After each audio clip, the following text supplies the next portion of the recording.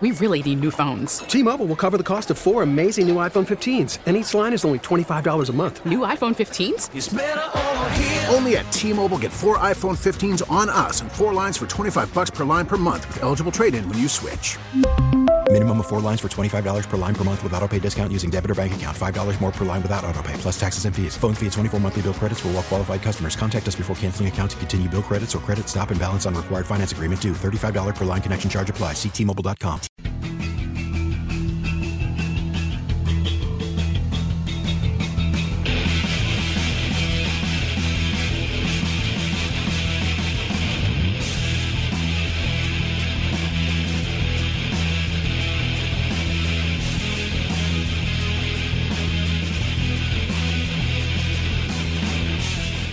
Yeah, absolutely. It's been pretty easy, too. I've had a lot of doctor's appointments and baby stuff and getting a nursery ready and all that. So it's been really easy. But I guess lately, as you get closer towards spring, it's kind of like baseball mode is on, and it's kind of like you see more of it, I guess. So that's been a little difficult, but other than that, you know, I mean, I guess there were trade rumors last offseason too, and, you know, going through that, I understand as part of the process as you get closer to free agency and everything's up in the air. So I understand it, and I just really try my best to tune it out. It's hard. It's really hard. Zach, Stephen A. mentioned get you some help. Paxton's built a couple winners in Chicago. Do you have confidence that your GM can get you the help you need? They might speak differently, man, but you know, I'm with the team, man. You know, I gotta put the team first. They're terrible, man. I gotta put the team first. But you know, it's just the situation we're in right now. Stop.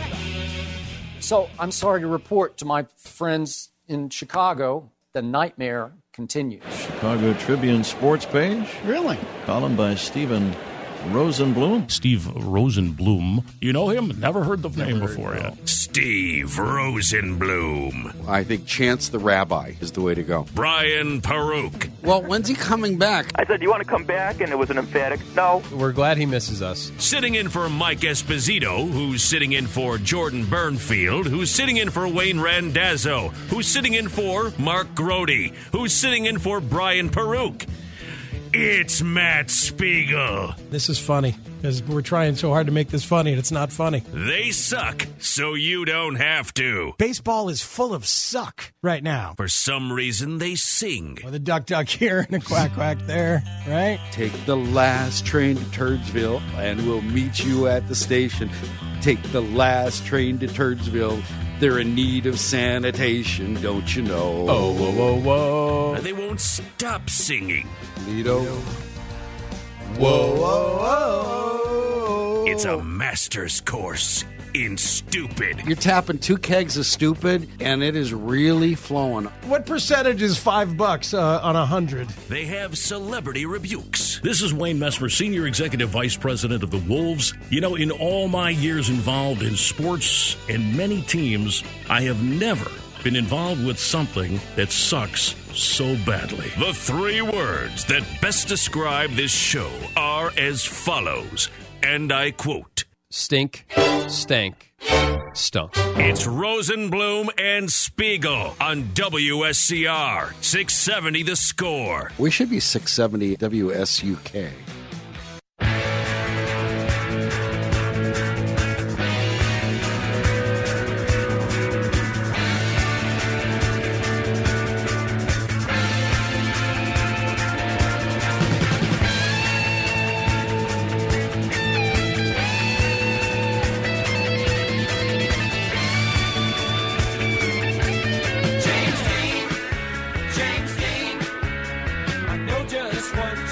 I know just what you mean. Welcome in. Welcome back. Saturday Suckage. The WB Club. We do have some Wake and Bake news later on. The person over there is Matt Spiegel. Person over here is Steve Rosenblum. We welcome you into a day where I want Chris Bryant to be my Valentine. He's not the guy I want my daughter to bring home. He's the guy I want to marry. What Taken. a performance. He's taken, Steve. He's married, he's expecting a child, and your inclusiveness and openness is welcome in modern society, and yet still.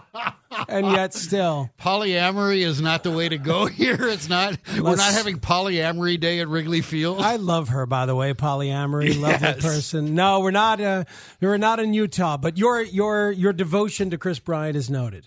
The mensch that plays third base for the Cubs for now, and in my world forever, is put on quite the candid, frank, honest, mature tour de force today, I thought. I was listening to it live the way you were, and then you and Bruce discussed it, and the thing that jumped out at me was the way he approached, do you want to be a Cub for life? Right? Where he's always said that. He loves the city. He loves everything about this. He talks like every Cub we've ever heard. Really. He might as well be Mark Grace sounding like Kevin Costner and wanting to be that guy. But then he talked about the evil Scott Boras, the dreaded Scott Boras, and he said, Scott's always said, I do what you want me to do. We've always asked our athletes to take ownership of their agents as opposed to being led around. And he's really one of the few I've ever heard say that. And here he does it under it. Part of it felt excruciating to me that he had to be quizzed, he had to be questioned, he had to be asked about all this. And he's looking around going, where was that north of $20 million contract? Yeah, 200 million, I meant. Yeah, I forgot a zero. It was wonderful. I just thought it was great. I'm all kinds of reasons. There were a whole bunch of them why I don't want to see him traded. Well, I don't want to see that happening. There's nothing, there are no negatives really about Chris Bryant, the person, you know? There are negatives that can be talked about Chris Bryant, the player. There is nuance to Chris Bryant, the player. It's hard to be great at baseball. He's really, really, really good. Number 34 in the latest top 100 that came out on MLB.com the other day. That's really, really good.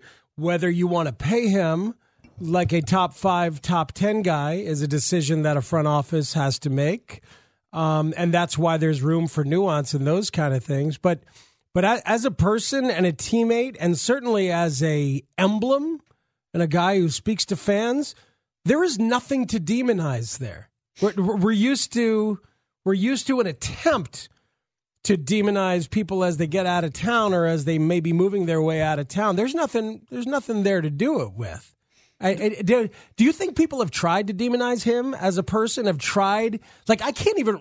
This idea that he didn't want to be here or that he doesn't want to sign here. Where did that come from? Because I don't even remember that breaking. There was never anything to it. I don't know.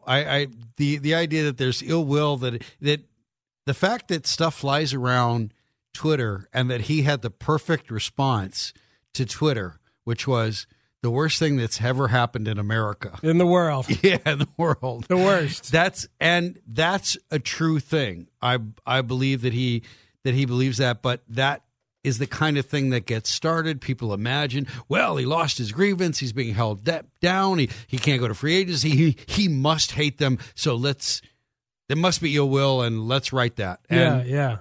I guess. I don't believe that. There's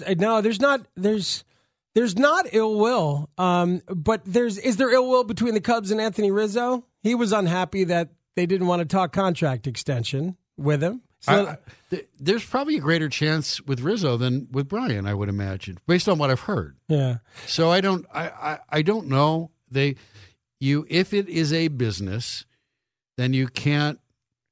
This is the business we've chosen, Hyman Roth said.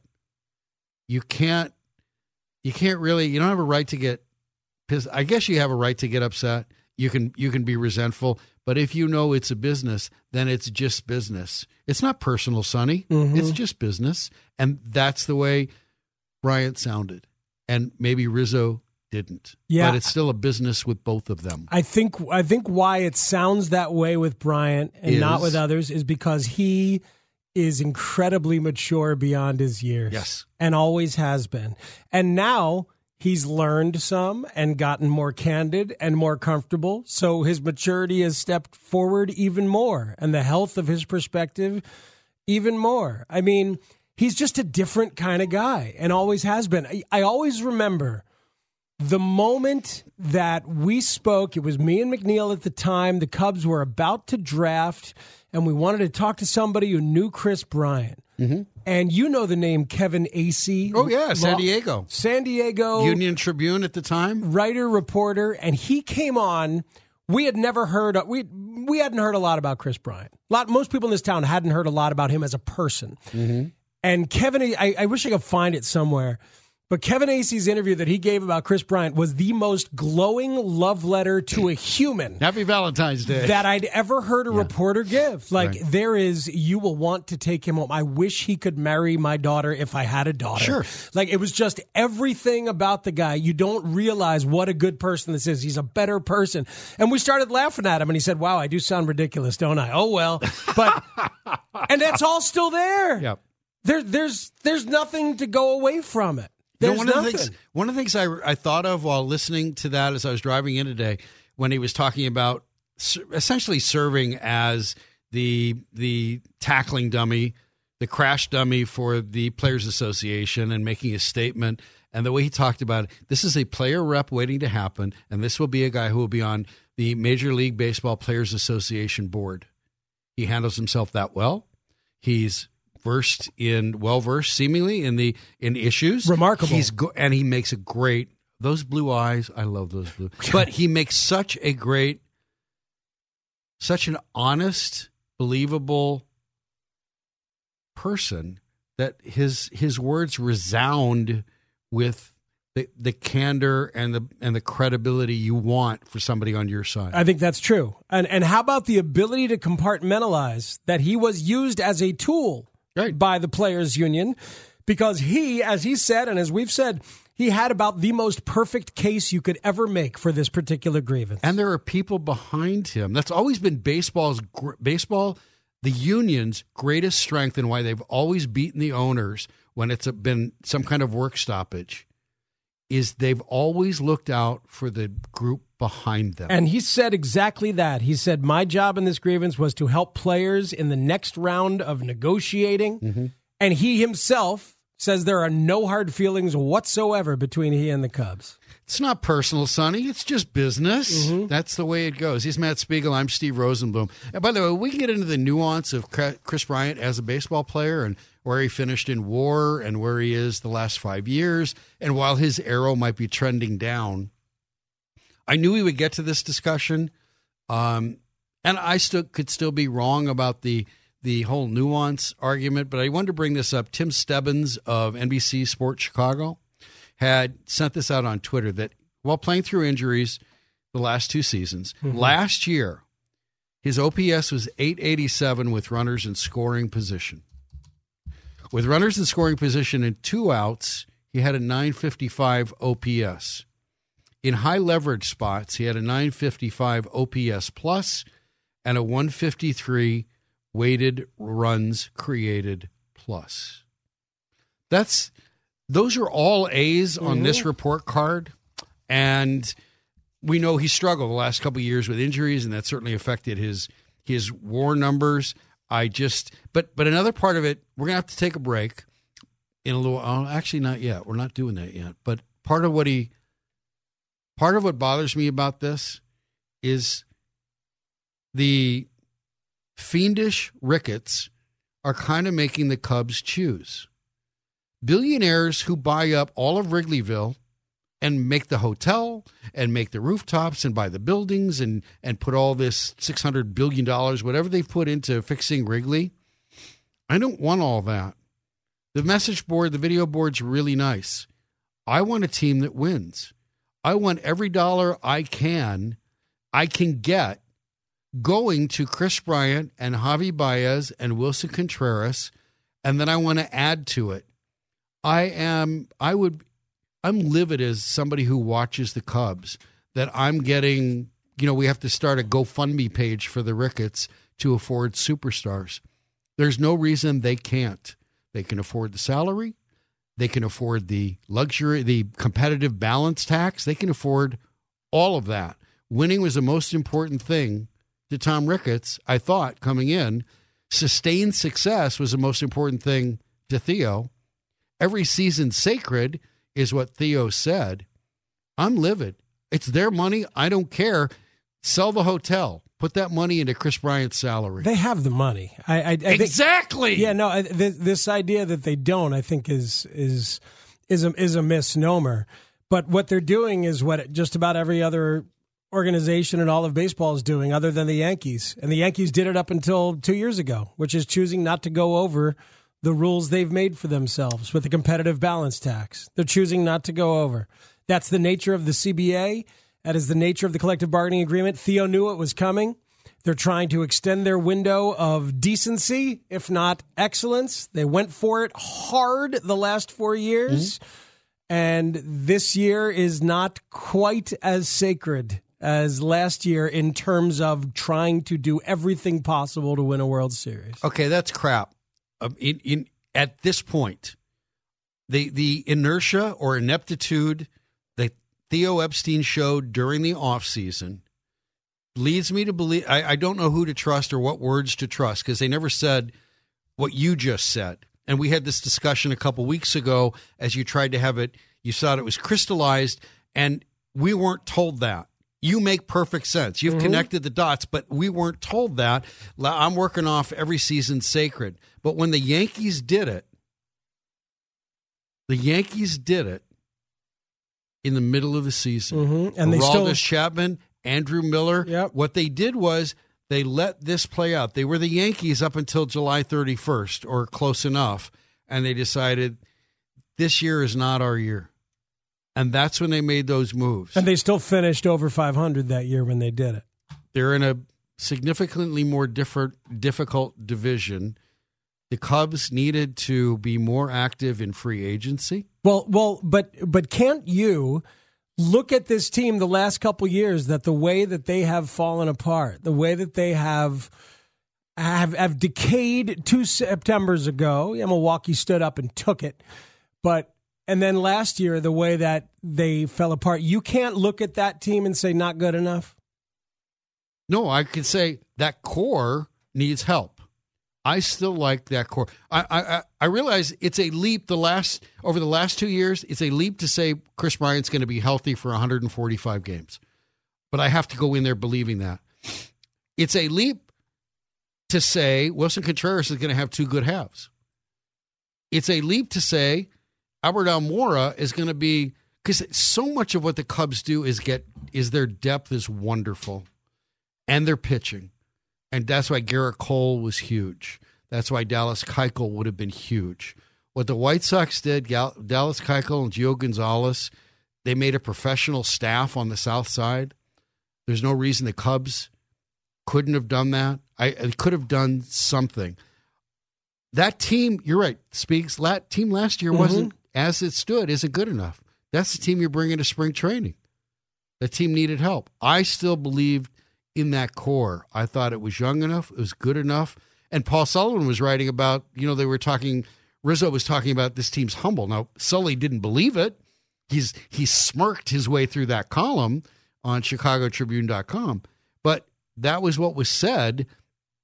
And we kind of talked about it before, about the Cubs think, well, they just throw their gloves out there and they're the Cubs and it always happens good for us.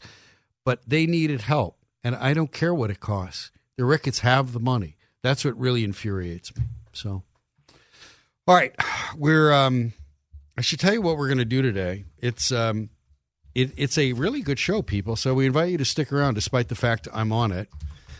Raising the level of suckage will be David Schuster at 11:45.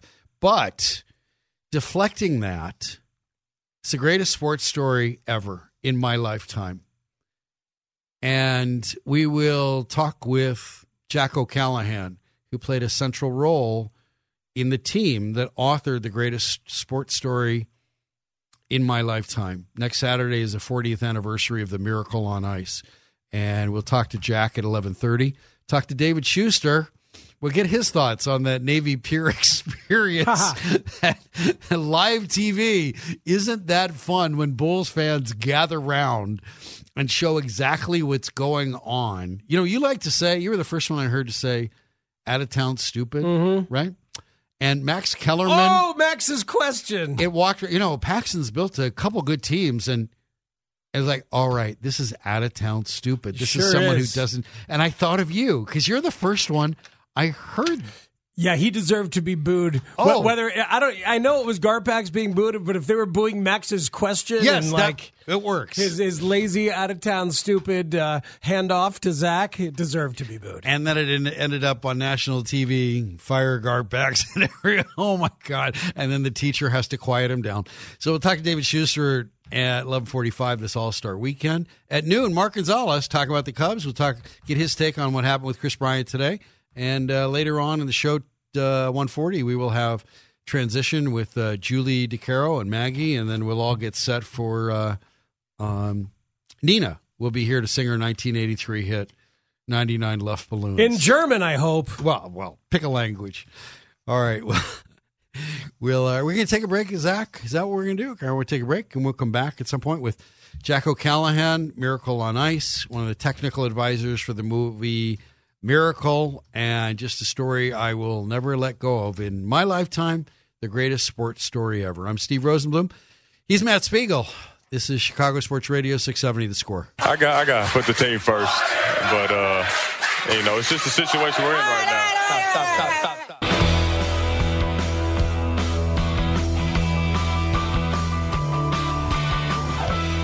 Welcome in, welcome back. Steve Rosenblum, Matt Spiegel with you. Saturday Suckage. We will have some WB Club, some Wake and Bake Club news later. We are awaiting call from Jack O'Callahan momentarily. Talk about the greatest sports story in my lifetime. But Speaks, you were referring to the baseball's running down the top 100 right now, MLB Network, right? Yes. Number 95 was Tim Anderson. Yep. White Sox shortstop. So the question... And 96 is Jose Abreu. 97 was Eloy Jimenez. There you go. 95 through 97. So the question tweeted out with Tim Anderson was, would you rather walk 100 times or win a batting title? And that was answered in another tweet from Wade Boggs, who said, what's wrong with doing both? And then there was a chin-scratching emoji. And Boggs did that twice. There was another time where he walked 107 times and hit 330, but he did not lead the league in batting. So he did lead the league in hitting twice with over 100 walks. Yeah. And he did. He was good. 330 is not good He enough. was ridiculous. Yeah. I remember talking to a Red Sox scout who was there when Boggs showed up at spring training the first time and said, who is this kid hitting these line drives over the third baseman's head every time? He's not going to be able to keep doing that. He must be late. No, that was just where he was trying to hit it every time. That's what he did. Yeah. Double, double, double, double, double, double, double, double, double, single, double, double. My first professional beat was the covering the California Angels. At that time, they were managed by Gene Mauch. And the Red Sox Angels are playing, and it's at Anaheim Stadium. And just offhandedly, this sticks with me 40 years later, that Gene Mauch said, almost 35 years later, he said, you know that Boggs, he could hit 25 homers with that swing he's got. And he just happened to say that. And within 2 years, Boggs had hit 25 homers, allegedly to spite a friend who said, you're never gonna hit more than 9. You'll never hit double figures. So, oh yeah? Watch this. That's apparently what happened. This hour on The Score is brought to you by Fisher Oven Roasted Never Fried Snack Nuts. Never fried, nothing to hide. Righty then. So this is 40 years ago, right? Yeah, this is the start of Hockey Week in America. Tomorrow is officially Hockey Day in America, and Hockey Week in America is something that never would have happened unless it was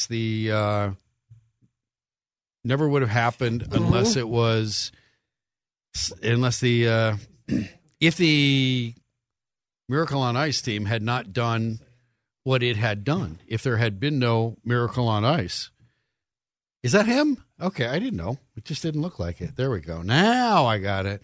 Anyways, this is Hockey Week in America because of what a bunch of college kids did 40 years ago next Saturday, specifically, to the best hockey team in the world. They chased arguably the best goaltender in the world and one of the most surprising gold medals ever. And we have Hockey Day in America tomorrow. We never would have had that without them. We have Hockey Week in America. Never would have had that. We're joined now by a man who is central to that accomplishment, the greatest sports story in my lifetime, and one of the great guys on that team, Jack O'Callahan. Jack, thanks for coming on today. Hi, guys. Yeah, it's good to be on. How are you? Doing great. So the story comes up every time this year. You get phone calls. What is you're laughing, but when it gets brought up, what's the snapshot for you? What's the picture in your mind? What's the first memory? Well, I mean, I can't really answer that question. Like, what's the first thing? I mean, it's just it's sort of a whole sort of view of it all, right? But at this point, 40 years later, even 30 years later, so as I've aged and, over the years as it's gone by, it's really been just the discussions I've had, like the conversations with people over these past many years. It's just, and that really, all the memories of the games and the lead up to it, the training and all that, and the games and the actual Olympics. Yeah, it's all part of like this one big picture in my mind. But I really think about all these conversations I've had, and I tell you, I've had 40 years of fantastic conversations with people. It's 100% positive all the time. Everybody's happy to talk about it. Everybody's full of joy when they talk about it. And it just has given me 40 fun years, I'll tell you. 40 really fun years. Wow, that's a beautiful way to think about it, Jack, because I imagine it gets harder the further away you get to remember the feelings of it, or can you? Can you put yourself back there? It probably takes a lot of mindfulness or meditation or whatever to try and get all the way back there to get to the feelings. Are you able to do that? Like close your eyes and remember what it felt like? Yeah, so much has happened since then. I can see myself there, and I can see my parents there, and I can see, watching Eric Heiden skate. I can memories of all that, and watching the ski jumping and then playing in the games and the activity around the locker room and the hallways and just the whole buzz of Lake Placid during that time, that 2-week period. Yeah, it's all there, but there's a lot of other stuff too that has happened since then that has been really fun. So I've got a lot of great memories, just from, sports and the Olympics and college and the life and the whole thing. So I remember it. I'm still pretty lucid. I've cracked my head a few times over the years, but I have a pretty good, my long-term memory is good. I can't remember where I put my keys half the time, but aside from that, yeah, it's all part and parcel of everything. And it's just, like I said, we won a national championship with Boston University in '78, but nobody talks to me about that, right? But in what happened 2 years later in 1980, everybody talks about that. So, that's sort of on the forefront of the discussion side, and that's why I just really enjoyed it, and I continue to enjoy it. Our guest is Jack O'Callahan, a member of the 1980 U.S. Olympic team, Miracle on Ice. He joins us on the Al Piemonte Ford hotline, Al Piemonte Ford in Melrose Park. Well, you know what? Disney didn't make a movie about that 1978 BU team, Jack. So you're right, they did not, and they didn't make two of them. And Disney did make a movie called Miracle, on which you were a technical advisor. Right. And I know that part of it, most people who come out of that movie, it's a wonderful, it's the best sports group hug. But the speech, and boy, Kurt Russell, you had to know Herb Brooks to know how great Kurt Russell was as Herb Brooks, the cadence, the look. If you could explain to the audience your feeling about watching Kurt Russell be Herb Brooks, and then your contributions to that speech that we saw in the locker room before the game that would be played 40 years ago Saturday. Well, the first thing about Kurt, obviously, great guy, right? Grew up in Western Mass and Springfield, Mass, right? Playing hockey as a kid, became an actor, but you don't know how difficult it is for a New Englander that is naturally grown up with that New England accent, that Boston accent, and then try to speak like a guy from St. Paul, Minnesota. I mean, that was one of his greatest accomplishments. He was actually able to pick that up. I just got around the movie because I got to know the director, right? So Gavin O'Connor and I kind of clicked very early on in the process. He's a New York guy, city kid, cops and firemen in his family, same as me. We grew up in similar environments, him in New York, me in Boston. So we kind of clicked right away. And then he just asked me that, he said, he was a football player at UPenn, and he just said, Jack, I'm looking at the script that's all about like hockey and this and that. He goes, and I know what makes great teams great is really what happens off the ice. And I need to know what happened off the ice and how you guys got together. And I said, look, Gavin, just ask me, send me an email or something and I'll reply. So he'd send me an email and ask me a question. And, I'd try to give him the whole background and how we got to that point that he was asking about in 6-7 Word doc pages. And that probably happened 6 or 7 times and 8 times even. But, he just, I mentioned something else in answering his original question. I'd mentioned something else. Like I mentioned, that was the night we were skating in the dark in Norway. And then he came back to me and he says, well, you answered my question, but now I have another question. What's that skating in the dark thing? Oh, I got to tell him all about that. And so a lot of these things ended up in the movie. And it's just my memories. And again, I took photographs. I had a camera and I started taking pictures during the World Sports Festivals in 79 and 78 and took pictures all the way through our season. So I had pictures of everything, and that was pretty easy for me to bring back some memories. The Christmas party that's in the movie, that was not on the script. So there are a lot of things that Gavin, again, trying to figure out how we became friends, these 20 guys, and how we interact with Herbie. So he kind of leaned on my memories of that a lot. He talked to other guys too, I'm sure. And it was the same thing with Herbie's speech at the end. He said, so what did Herb say, before that Russian game? And I was like, well, nobody taped it, nobody wrote it down. I go, here's what I remember of it. So I kind of just wrote the whole thing out for him, and that from my memory. And I'm sure, he probably talked to other guys too. I don't know, but I just gave him what I had, and then he created that speech, and it was, everybody on my team would say, yeah, that's pretty much what he said.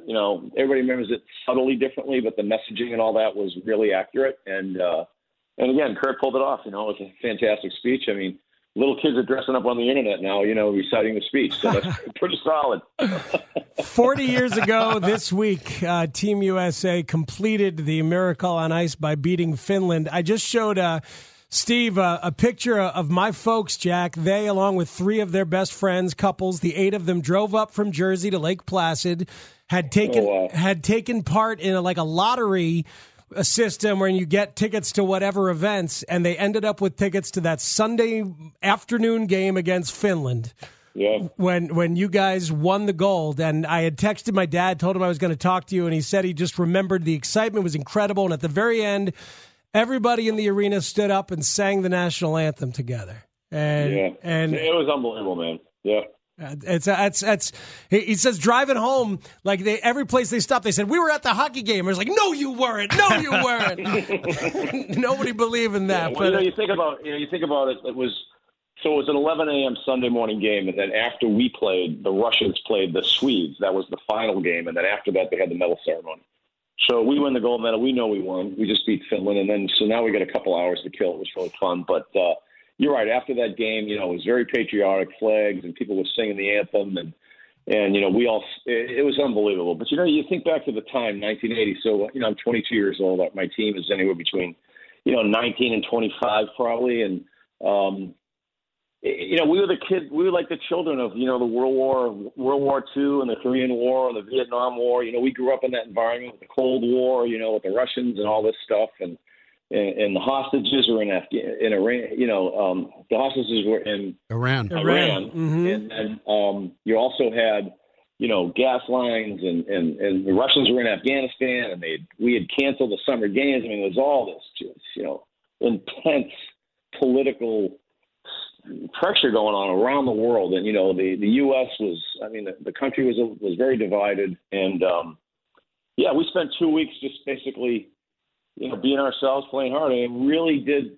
Probably one of our greatest legacies was that how it just solidified the country. It gave everybody in the country, no matter what you believed in, what your political views were, what your race was, what your gender was, whatever. it gave everybody something that nobody could argue with, that this was freaking great, right? Yeah, it was. It pulled everybody together. It was really awesome. Yeah, we thought winning a hockey game was going to bring the hostages home. That's the way it felt. I mean, it was that kind of that kind of emotion was loosed on America, right. And yet I know that you guys were either by design, by Herb's design, or just by the nature of Lake Placid, a small town, and certainly there wasn't Twitter and Instagram. You were fairly isolated from what was happening outside, weren't you? You were unaware of really what was sweeping America, weren't you? Well, not really. No? I guess the answer is yes and no, right? So the no part would be, yeah, you're right. There was no Twitter, no Instagram, and that was even down. That was, there was basically no daily newspapers. Okay, there was our news was 2 day old New York Post that we get, and there was there was no cable TV, no ESPN, none of that stuff, right? So there was no HBO, and so from that perspective, yeah, we were somewat protected, and we're in this little village up in upstate New York. But by the same token, we had to get 20,000 telegrams from people as the games wore on, and our trainers had plastered them outside of our locker room on the wall. So think of these little, what are they, 4-inch by 6-inch telegrams, yellow, with messages like, rooting us on and encouraging us to kill the Russians and all this stuff, right? So, I mean, but they were all over the place. And we had boxes and boxes. We had a room full of boxes of telegrams for people that they didn't have room on the walls to put them up. So we knew that people were excited. The telegrams are coming from Arizona and Montana and places where they didn't have hockey. So we knew there was something going on. And then on top of that, we're all college kids, right? So we had, we knew what was going on in the world. I mean, we were kind of smart kids. We were in school just prior to this. And so, we knew about the Cold War. We knew about politics, and we knew about all that stuff and interest rates and blah, blah, blah. We all drove cars, and we knew what it was like to wait in a gas line. Or we knew what it was like to, do drills where you had to go into a bomb shelter, right? So we knew all that. And, but that being said, we definitely were secluded up there in Lake Placid, which was really great, man. It was just such a great venue for the Olympics. They probably could never do it again, but it was really special for us to be able to be there with in that small place. Well, I know all 20 of you, I believe you said, Jack, were together only once since then, as far as your memory goes, which was Herb Brooks' funeral, right? 2003. Yeah. I mean, that's kind of, I remember being there, and I remember that, we didn't all make it for the, when we lit the torch in Salt Lake. I think Mike Ramsey couldn't make it. We had a big reunion after 20 years down in South Carolina golf course, and, we played 16 guys there. There were other times where we have, close to 20, and even from say 15 to 18 or something like that. And I just remember at Herbie's funeral thinking, I was kind of looking around and I was trying to figure out who wasn't there or who hadn't been there. I mean, some guys came and then left, but we were all there on the same day. And I was trying to think who hadn't been there. And I was going through the list and in my mind, and I was like, wow, everybody made it. And that was the only time I can remember that all 20 guys kind of did the same thing. And, Herb, we lost Herb. I mean, it's not a bad way to die. I mean, if you're going to go, I mean, he was too young, obviously, but, he didn't have to suffer through any long illnesses or anything like that. But sure was tough to lose him. And, we were pretty sad about it, and we were all there. So, I mean, he was quite a man, quite a coach, quite a person, so. We're talking with Jack O'Callahan, a member of the 1980 U.S. Olympic team. He was also a Blackhawk and a New Jersey Devil. He came out of the Olympics and became a Blackhawk. Played for the Hawks, played for the Devils, and made home in Chicago for a long time.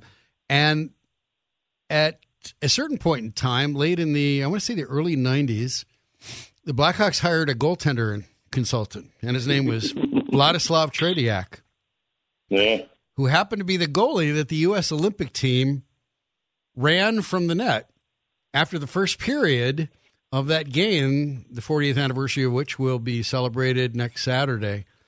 And I know that when we did our evening of miracle, and you were gracious enough to join us when the Tribune put it on, you were asked a question: had you ever come across Tradiac again. Yeah.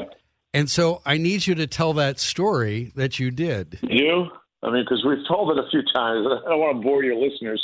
No.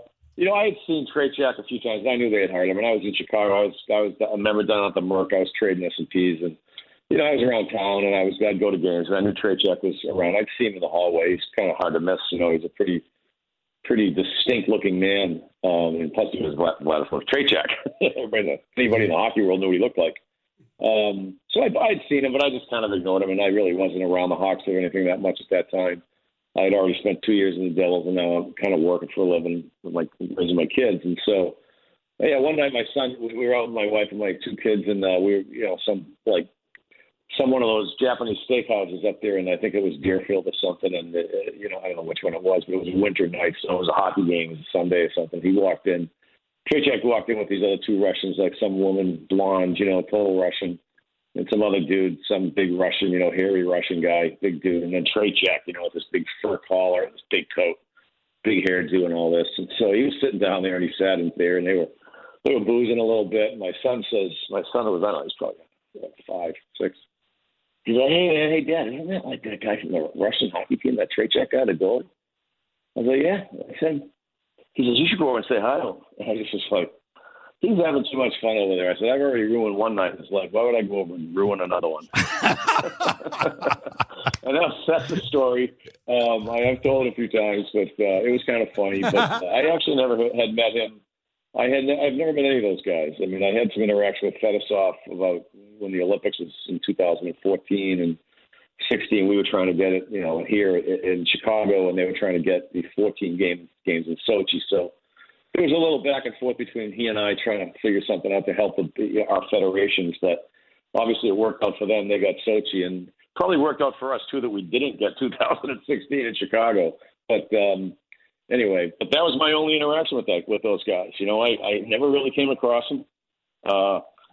I don't really care to ever come across them. Mm-hmm. You know, because they've been 10 years ago they were floating. Oh, come on over, we'll do a charity game. Come over to Moscow. We'll play against each other again for charity. And I was like, not a chance, dude. We're not going near those guys. If we go to Moscow, they'd probably never let us come home. You know, that'd be the end of that. You'd never see us again. Never tell that story again. All good. Yeah, it's all good. I just think that if you know, as I said earlier, my 40 years of fun conversations, I mean, if they've had the flip side of that, if they've had 40 years of conversations like, what happened to you? You know, all this negative stuff. I mean, these guys, you know, I don't think there's enough vodka in Russia to ease that pain. You know? Jack, I really appreciate it. It's great to talk to you. Yeah, it's great to talk about this story, and I really appreciate you taking the time. Sure, guys. You know, all the time. It's good to talk to you guys. You know, I moved to Florida, but I'm kind of back and forth to Chicago all the time. I mean, I'll be in there Wednesday night. The Hawks are doing a really nice thing to sort of commemorate the Miracle on Ice, and I'll be there for that. And then we're in Vegas this weekend. The Vegas Knights and Florida Panthers are playing on Saturday night, the 22nd, which is the anniversary of the Russian game. And, you know, they're doing a nice thing. Pretty much all of our guys are coming. I mean, Mark Pavlich won't make it. You know, he's having a rough ride right now. And Bobby Suter, we lost him 5 years ago or so that was sad. But, yeah, we're going to, you know, we'll celebrate it. Hopefully we'll still be here when it's 50th, you know. We'll all be in our 70s then, and hopefully we'll all be having this phone call again, you know. I'm all for it. Greatest sports story in my lifetime. Yeah. Thanks, Jack. Thanks, okay, guys. Thanks again. Good talking to you. Thank you very much. You too. Enjoy all your teammates in Vegas, especially. That's going to be fun. That is Jack O'Callahan, member of the 1980 U.S. Olympic team, the Miracle on Ice. Greatest sports story of my lifetime. And I've never gotten enough of that. Written about that every chance I could, talked about it every chance I could, and I just love that. I'm so happy Jack could join us. I just love that story. So thank you for indulging me, people. Mm-hmm. All right, we'll take a break. We come back, top of the hour, Mark Gonzalez. We will talk to him, his thoughts on Chris Bryant's performance today, the Cubs moving forward. With whom does he think? I'm Steve Rosenblum. He's Matt Spiegel, Chicago Sports Radio, 670 The Score.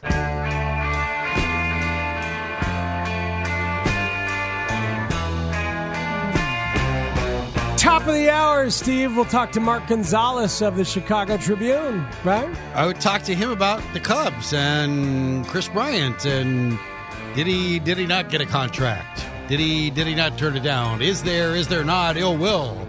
Stay tuned. Next. It's a radio tease, people. This is Saturday Suckage, but you knew that. Chicago Sports Radio, 670 The Score.